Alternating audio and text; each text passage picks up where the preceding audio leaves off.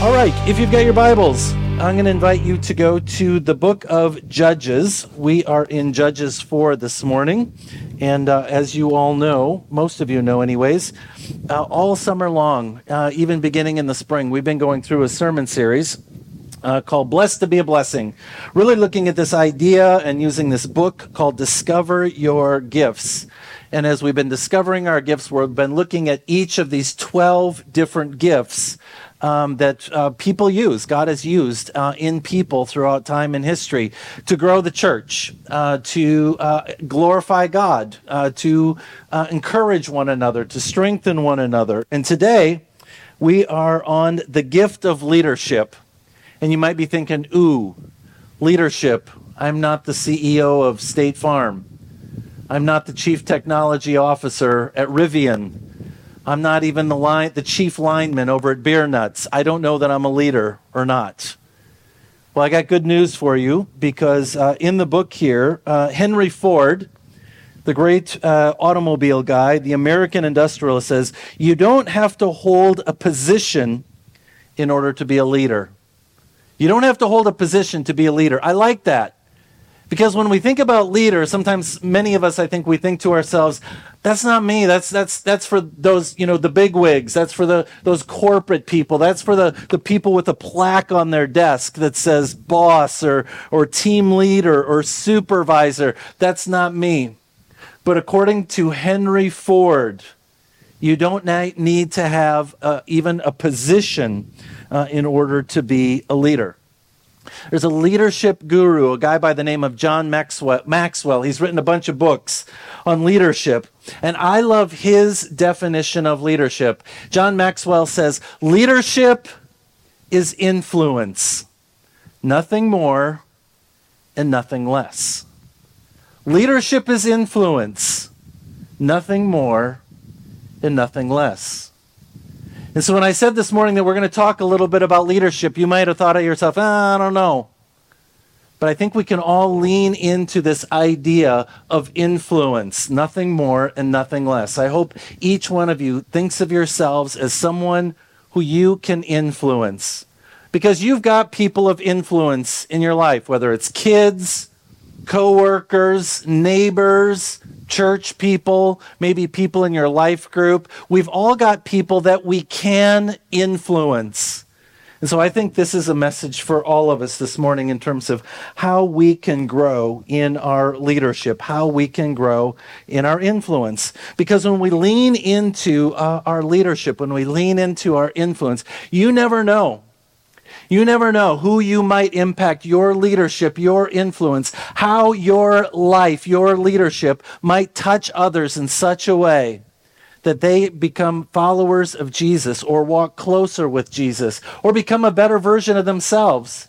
Maybe they become a better employee, they become a better neighbor, they become a better friend, and hopefully they become a closer follower of Jesus because of your leadership, because of your influence. You never know. So today we're going to look at the book of Judges, and if you don't have your Bibles open, I want to invite you to go to the book of Judges in the Old Testament. And by the way, I don't know if you guys have been bringing your Bibles while I've been gone, but if you stop bringing it, bring your Bibles back to church. You can certainly look along, follow along in the Bible app, or you can put it on a tablet, whatever, however you want to do that. I personally like an old school Bible. I like the paper. But bring your Bibles as we're looking at Judges 7 this morning, or Judges 4 this morning. Judges is the seventh book in the Old Testament. It's one of the saddest books in the Bible, I think. And it's a sad book because it's a story of failure. And not just one failure, but it's repeated failure. Failure over and over and over. And the book of Judges tells a story about 12 different judges. And each and every one of them were failures at some level, in some sort. Most of them were abysmal failures. So it's really sad you pick up the book of Judges and you're just like, man, these guys were messed up. They just failed over and over and over. In fact, if you feel like a failure, you should read the book of Judges. You'll feel so much better about yourself because you'll think, man, I'm not that bad. But it really is the story of these leaders, these judges who were trying to influence and impact God's people, the Israelites. And what we see time and time again, just different names, different circumstances, but really the same concept, the same model of what's going on. It's called the sin cycle. And the sin cycle is simply this, is that God creates. God does something wonderful. God intervenes. God does some extraordinary work in the life of God's people. And all of a sudden, God's people look at that and they begin to not appreciate it. They begin to just go their own way. They turn their back on God and they walk away. And then pretty soon, there are consequences to the sin. And the consequences are usually so bad that the people are absolutely miserable. They've hit rock bottom and because the consequences are horrible. And so they cry out to God saying, God, rescue us, save us, help us. We need you. And then God shows up and rescues the people. And then there's prosperity and peace again. And then the sin cycle continues. It just keeps going. And so the people turn their backs on God. And so it's just this loop that happens over and over and over in the book of Judges. Frankly, this happens over and over throughout the Old Testament. But it really is very prominent in the life of, or in the book of Judges. And today we are going to look at one of the judges, one of the 12 judges, a woman by the name of Deborah. Deborah literally means honeybee. And I love this name of Deborah because I think that's really who she is. She stings her enemies, and yet she brings sweetness to the people of Israel. That's what a honeybee does, right? And this is who Deborah is. So I wanted to give you some time to get to Judges 4. Everybody in Judges 4 got your Bibles open? Let us pray. Heavenly Father, we thank you for this beautiful day you've given to us. We thank you for your word. We thank you, Lord, for inviting us to be leaders, to lean into what it means to influence others. And so, God, as we consider the life of Deborah, may the words of my mouth, the meditations of all of our hearts be acceptable, for you are indeed our rock and our Redeemer. Amen. Before we get to Judges 4, I'm just going to read Judges 3 to kind of tee it up for you. 3:30. That day, Moab was made subject to Israel, and the land had peace for 80 years. So God's people, God brought the people, the Israelites, into the promised land. And things are pretty good, but there are still enemies among them. And at this point in time, there is peace in the land. Judges 3:30 tells us 80 years of peace. And whenever there's peace and prosperity, people get a little bit complacent in their lives. They begin to think that they can kind of, everything's good, so we don't need to follow God. Does this sound familiar to anyone here? I mean, this is America, right? Prosperity, peace, people turning their back on God. We don't need God. Everything's good, right? This is why sometimes when people tell me, the Bible's so irrelevant, doesn't have anything to do with today, I know that they haven't read the Bible, because it has everything to do with today. I mean, this is the day and time in which we live. Things are so good, so much peace, so much prosperity, we've turned our backs on God. And this is, of course, what the Israelites did. Okay, Judges 4, beginning with verse 1. Again, the Israelites did evil in the eyes of the Lord, now that Ehud was dead. So the Lord sold them into the hands of Jabin, king of Canaan, who reigned in Hazor.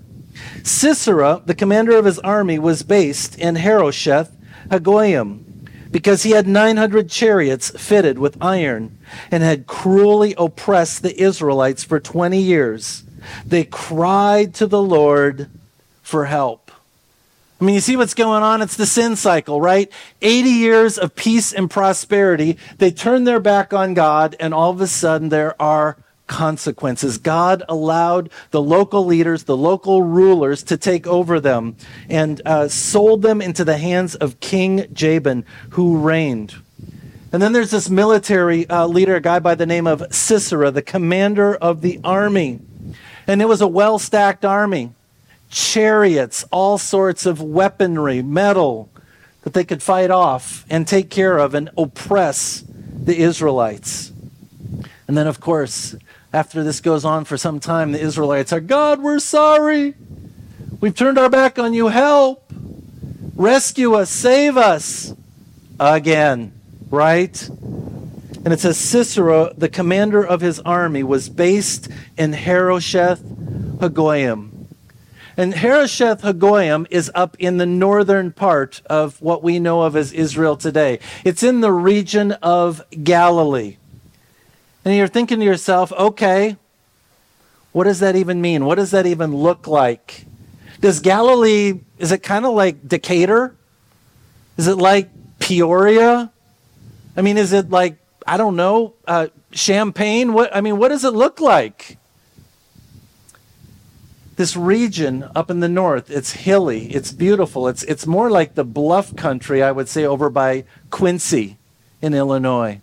It's these rolling hills. It's fertile land. It's a beautiful, beautiful area. It's not like around here, flat and farming. It's majestic. It's golden, rolling, these rolling hills. And the reason I bring that up to you, and I explain that to you, is because I think it's important for us to understand the geography, the topography, what it looks like, so we can step into the story. Because there's a lot of details here. And if we don't understand and can't kind of visualize what it looks like, it's hard for us to kind of step into the story with these funny names of people and places. And frankly, this is one of the reasons why we're going to be taking a trip to Israel next year. And I want to invite some of you, all of you, to come along. In fact, if you're tuning in online, you're also welcome to come on this trip to Israel. When you go on a trip to Israel to experience the Holy Land, it changes how you read Scripture. Somebody once described it to me, it's like going from black and white television to color. And I think that's kind of it, but it's so much more. The first time I went to Israel in 2005, it absolutely blew my mind for how I understood Scripture. It was no longer these kind of random facts and people and places, but all of a sudden I was standing in places that I never could have imagined that are in Scripture. Going across the Sea of Galilee in a boat, you will not read Scripture the same. When you stand in the places of the Old Testament people who fought these battles, you will stand in those very places and you can just picture and imagine all that's going on. When you wander through the streets of Jerusalem, you see the places where Jesus was tortured, where he stood before Pontius Pilate, and you get to go to the garden tomb and see where Jesus walked out of the tomb and said, I'm alive. It'll change you. In fact, I think every Christian should consider going to Israel at least once in their life. It will absolutely change you in terms of how you read Scripture. In fact, I would go so far as to say that I learned more on just that one trip to Israel than I learned in seminary in terms of appreciating the Bible. And even when I was reading this past week, this text, I was just like, I was there. I can see these places. I can smell them. I can just step right into the place. So in a couple weeks, we're having an informational meeting. And I will encourage all of you to seriously consider going with us next year. Now, Deborah, a prophet, the wife of Lapidoth, was leading Israel at that time. She held court under the palm of Deborah. How would you like to have a palm tree named after you? She did. Between Ramah and Bethel in the hill country of Ephraim. And the Israelites went up to her to have their disputes decided. So Deborah's a leader. Honeybee, there she is, holding court as people are having disputes about sheep and goats and camels and all that stuff, and land and property. And they come to Honeybee and say, help us out here. And so she's helping them to make some decisions. It's a beautiful place where she's doing this. She sent for Barak, son of Abinoam, from Kedesh in Naphtali, and said to him, the Lord, the God of Israel, commands you, go, take with you 10,000 men of Naphtali and Zebulun, and lead them up to Mount Tabor. I will lead Sisera, the commander of Jabin's army, with his chariots and his troops to the Kishon River, and give him into your hands. So there she is. This is what a prophet does, is they speak truth. They speak on behalf of God to the people. And so Deborah goes to this guy, Barak, and says, hey, that guy, the leader of the enemy army, I want you to go against him, and I want you to take your people, 10,000 men, and go up to Mount Tabor. That doesn't sound like a great battle plan, does it? Go climb up the mountain. It's a defensive posture. It's a posture of waiting and preparation.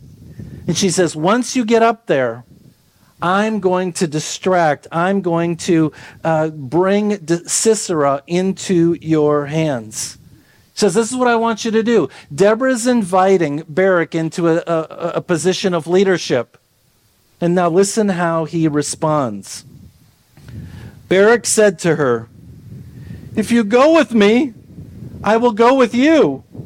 But if you don't go with me, I won't go. Wow, he's a brave man. I mean, how would you like to have that guy as your leader, your commander? I want my mommy. I want you to go with me. I can't do it without you. I mean, he just does not give us much confidence that he is really much of a leader at all. And this whole idea where someone in Scripture is invited to do something, there's a term for it. It's called conditional obedience. And maybe you've done it sometime in your life. I know I have. Hey, God, if you do this, this, and this, then I'll do that. Hey, God, here I am. Send someone else to do that, fix that problem. Right? We look to God and we say, God, if you do these things, then I will act. If you do those things, then I will behave a certain way. We all fall into this temptation of conditional obedience. And if you've been around Faith Lutheran Church for any amount of time, you know that we push against this idea of conditional obedience, this whole idea of negotiating with God. God, if you do this, then I will do that. God, I don't feel like it. God, it's inconvenient. God says, don't really care. I don't really care how you feel. I really don't care what the circumstances are like. I'm asking you to do this. I'm calling you to be obedient. And so we got to lean into this all the time, this whole idea of conditional obedience, and reject how we're feeling in the moment. Reject the circumstances around us. When God calls us to go, even when we don't understand, we are called to live into and be obedient to it. This is frankly one of the reasons why we, early on, God gave us this name, Faith Lutheran Church. It's this idea that even when you don't fully understand, even when you see the circumstances around you, they don't make sense, we're still going to walk by faith. We're still going to be obedient to who God has called us to be. Even when the odds are against us, and certainly the odds were against Deborah and Barak in this moment in time. And this is how Barak responds. If you go with me, Deborah, I will go, but if you don't, I won't go. He's such a weak leader. Verse 9. Certainly I will go with you, said Deborah, but because of the course you are taking, the honor will not be yours, for the Lord will deliver Sisera into the hands of a woman.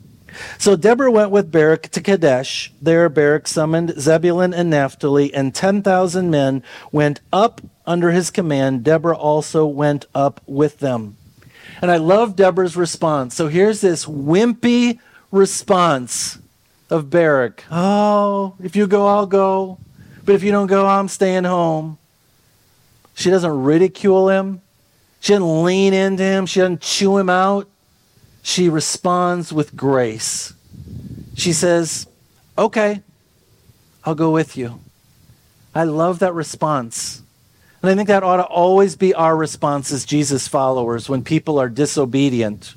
When we're disobedient, we look at one another, and rather than just kind of knock one another over the head with the Bible or really give each other a hard time, just look at each other and say, okay. But she doesn't stop there. She offers him grace by saying, I'll go with you. But then she speaks truth. She says, because of your disobedience, because of your unwillingness, because of your conditional response, you will not get the credit. a woman will be the one who takes care of this battle. Grace and truth. And we try and live into this all the time. And I know I got to get better at it. Some of us are better at grace. Some of us are better at truth. And I think this is a wonderful response of both grace and truth. I think the other thing that this little part of the story tells me is that God's going to do what God is going to do, with or without you and me. If God comes to you and says, this is what I want you to do, and you say, oh, I don't know. I don't know if I can do that. Looks too hard. I don't feel like it. Seems pretty inconvenient. If God wants that done, he's going to do it with or without you. He'll just go find someone else to do it. But when you are disobedient to God, you also don't get to experience the blessing. And this is what Deborah says to Barak. Okay, you don't, I'll go with you. It's fine. But you're not going to be blessed because of this. And oftentimes as I talk to people in the church, they want the blessings of God. They just don't want to experience the obedience of God on the front end. And what Deborah is saying to Barak is first you got to be obedient, and then when you're obedient, you're going to experience the blessings of God.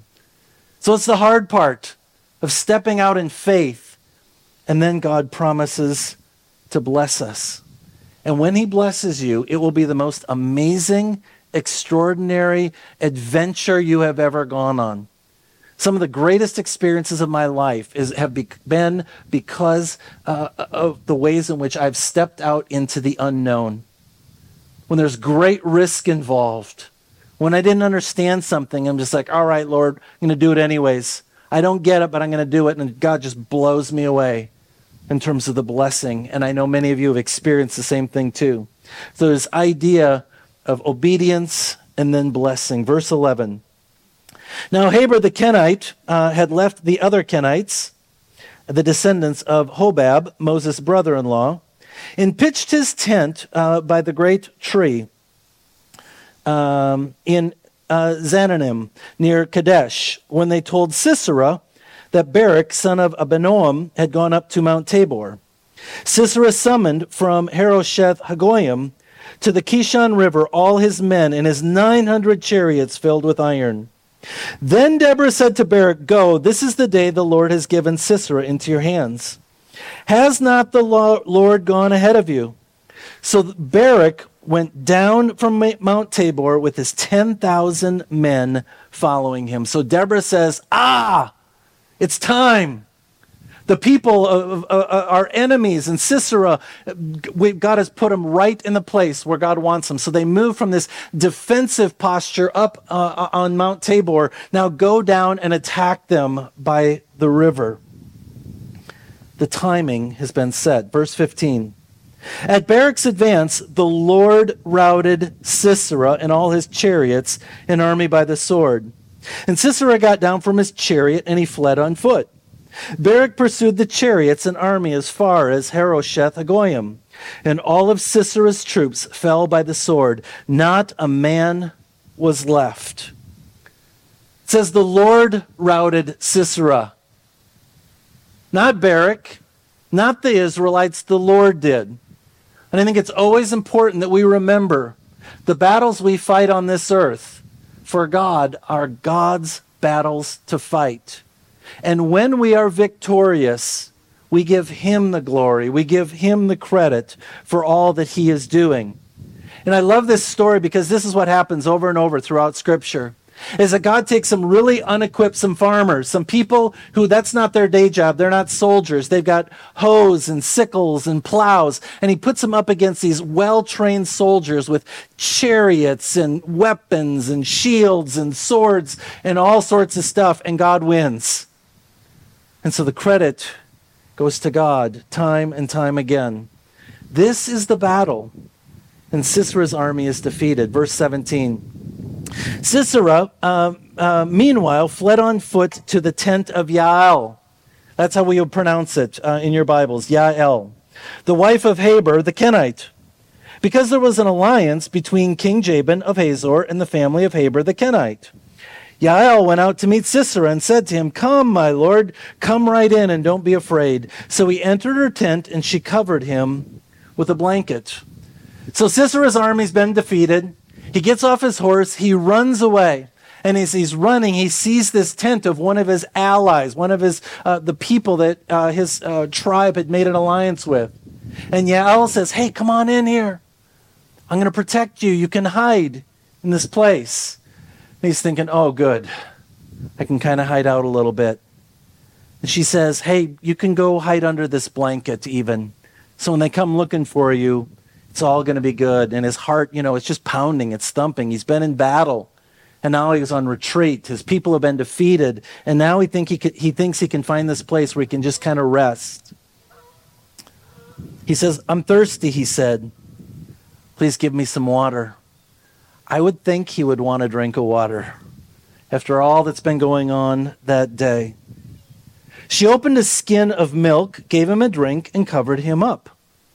Now, I don't know about you, but when I'm really hot and thirsty, I don't want milk. It seems a little odd to me.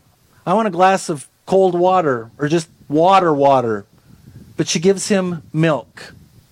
And this isn't just like milk that you and I might get out of the fridge. This is probably goat milk. And it's probably warm because there's no refrigeration, of course. And it's probably a little bit fermented, kind of like yogurt. So think about this. Fighting all day, really thirsty, running away. You're parched. You want a drink. And you got some liquid. Warm goat milk yogurt. And he guzzles it because he just needs to quench his thirst. Now, the thing about milk is it's got tryptophan in it. And tryptophan is that thing that kind of mediates our melatonin and our serotonin in our bodies. Am I right, Rich? About right? Okay. Melatonin? Okay. Fact check me. Makes you sleepy, right? So you drink a bunch of milk and you're like, "I'm kind of tired." And tryptophan is that thing in turkey too, right? So after a big Thanksgiving meal, you're just like, "Oh, I'm so tired. Why am I so tired?" It's the tryptophan. Same with the milk. And he just guzzled a ton of goat milk. And he's like, "Oh, I'm tired." "Stand in the doorway of the tent," he told her. "If someone comes by and asks you, 'Is anyone in there?' say no."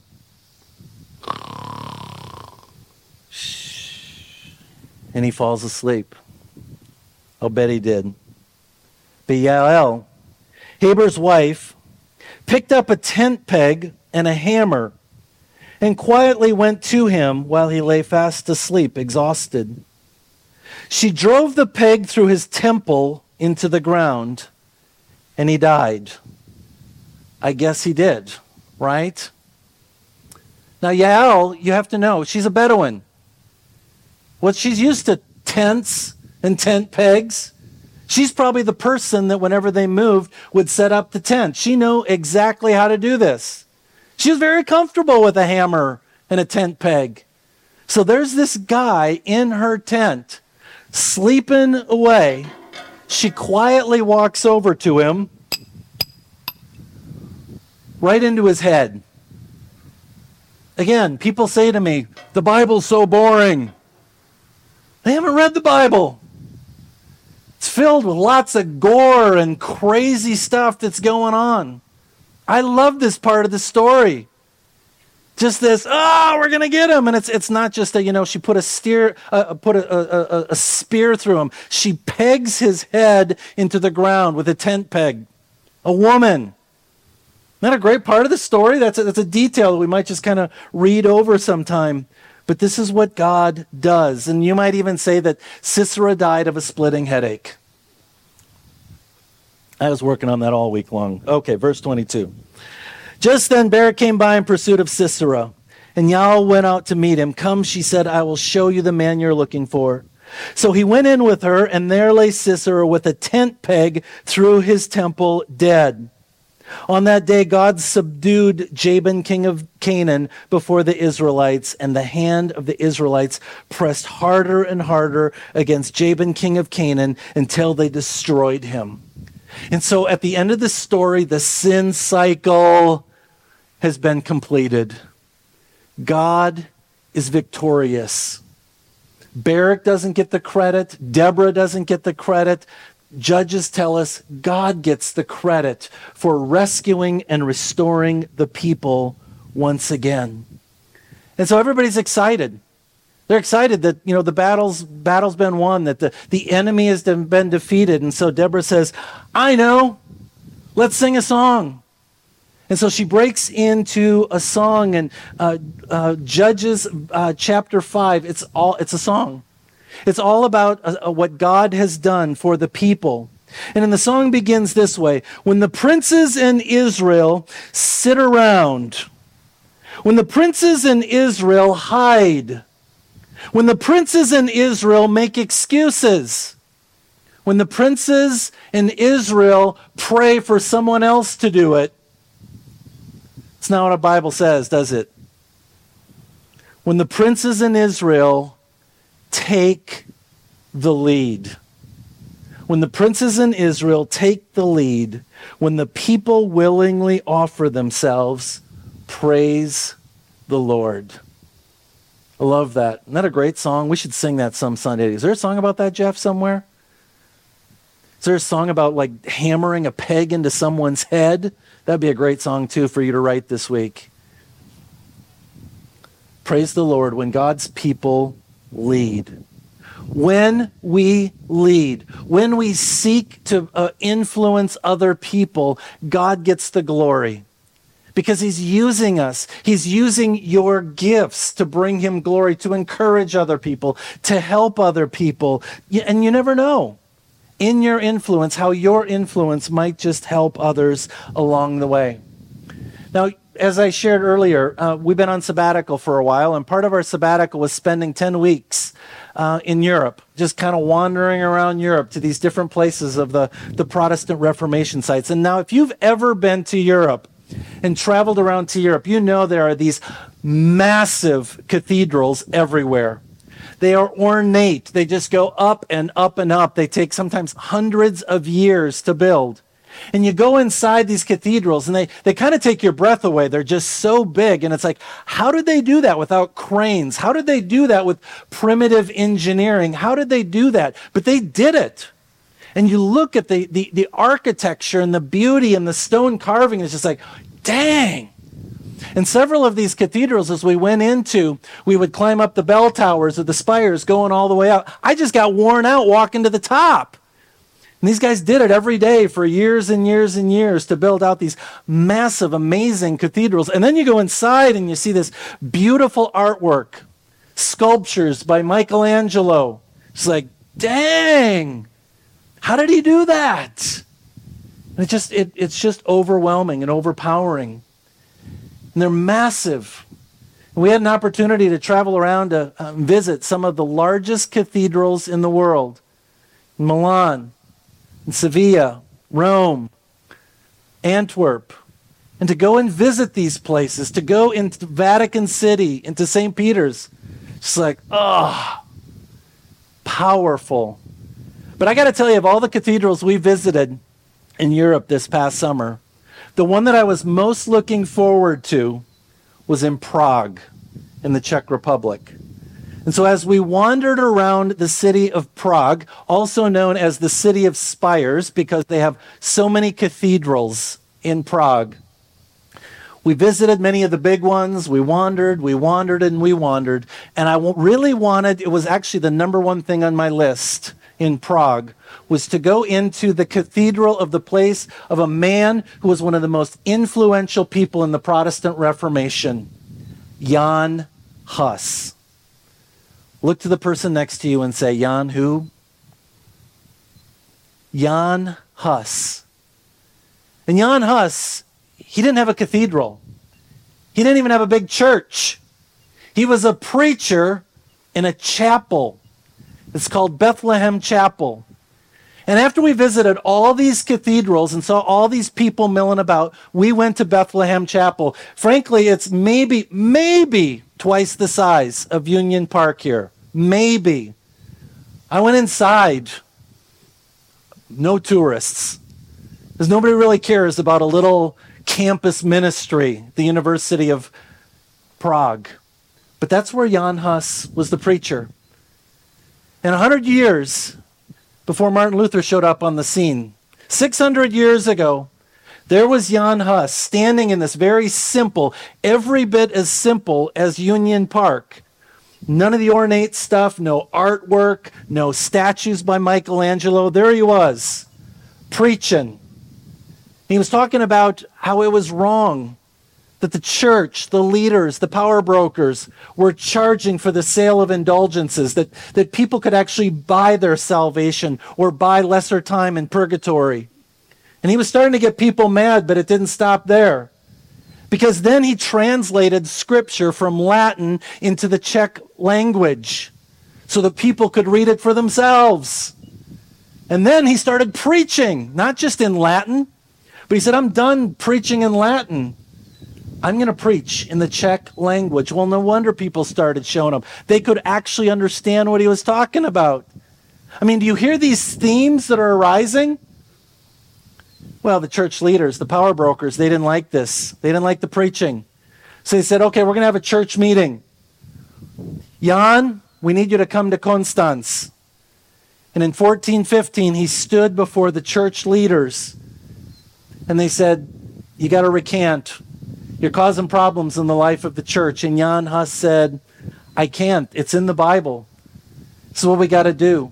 And he challenged the authority of the church and said, you want to know what's authoritative? Folks, it's not you. It's this. They said, all right, we're going to practice some church discipline. You're going to die by being burned at the stake. Now, I've been in a lot of church meetings before. I've not had that threatened on me before. I'm glad. Thank you. But that's how they did it back then. You go against the system, and the system burns you, literally. So they got a bunch of sticks together, started a fire, tied Jan Hus to this fire. And by the way, Jan Hus, Hus in the Czech language literally means goose. So they're cooking a goose. So they're ridiculing him. They're mocking him. Hus, since you wouldn't recant, I'm going to burn you. We're going to cook the goose. And there's Jan Hus as the flames are licking around him. And they're coming closer and closer to his body. He says these words. He says, you're burning a goose, but in 100 years, you'll have a swan, which you can neither roast nor boil. 100 years later, 1517, in an obscure town called Wittenberg, an obscure preacher by the name of Martin Luther, who, by the way, had a coat of arms, a family shield, was a swan, stepped onto the stage, walked over to the church bulletin board, and hung up the 95 Theses. Jan Hus said, 100 years from now, a swan is coming, and you won't be able to cook him. Hus, like Deborah, was a prophet. He spoke the truth. He spoke God's word, whether people liked it or not. But he was also a prophet because he was speaking about the future. This is what's going to happen. And of course, Jan Hus never knew Martin Luther. And this is why he was a prophet. And I love the story. When I read Deborah this week in preparation for today, my mind immediately went to Jan Hus. Because I don't know about you, but sometimes I have trouble relating to big figures, big leaders like Martin Luther. Anybody else who can really relate to Martin Luther and all that he did? I'm like, whoa, I'm not that smart, not that courageous. I could never do what he did. But I can relate to Jan Hus. A guy who just looks around him, the people of influence around him, the small guy, says, who can I influence? Who can I lead? Kids, grandchildren, coworkers, friends. Who are those people in my sphere of influence that I can help them to become a better version of themselves and maybe, just maybe, walk closer with Jesus? Because when you lean into your influence, when you lean into your leadership, you never know how you might be influencing people 10 years, 20 years, 50 years, even 100 years into the future. And this is why leadership and influence are so important. And for us to live into this story of Deborah, a woman by all accounts, seems like kind of small potatoes in the grand scheme of things. But because of what she did and how she leveraged her influence, the nation of Israel rose again. Let us pray. Heavenly Father, we thank you that you are a God who comes to us and meets us and invites us to lean into our influence. And Lord, we pray, though the details of our life are different than Jan Hus, or the details of our lives are different than Deborah, God, help us to be every bit as obedient to the ways in which you are calling us according to your word. So thank you, Lord. Equip us, empower us to serve you. We pray these things in Jesus' name. Amen.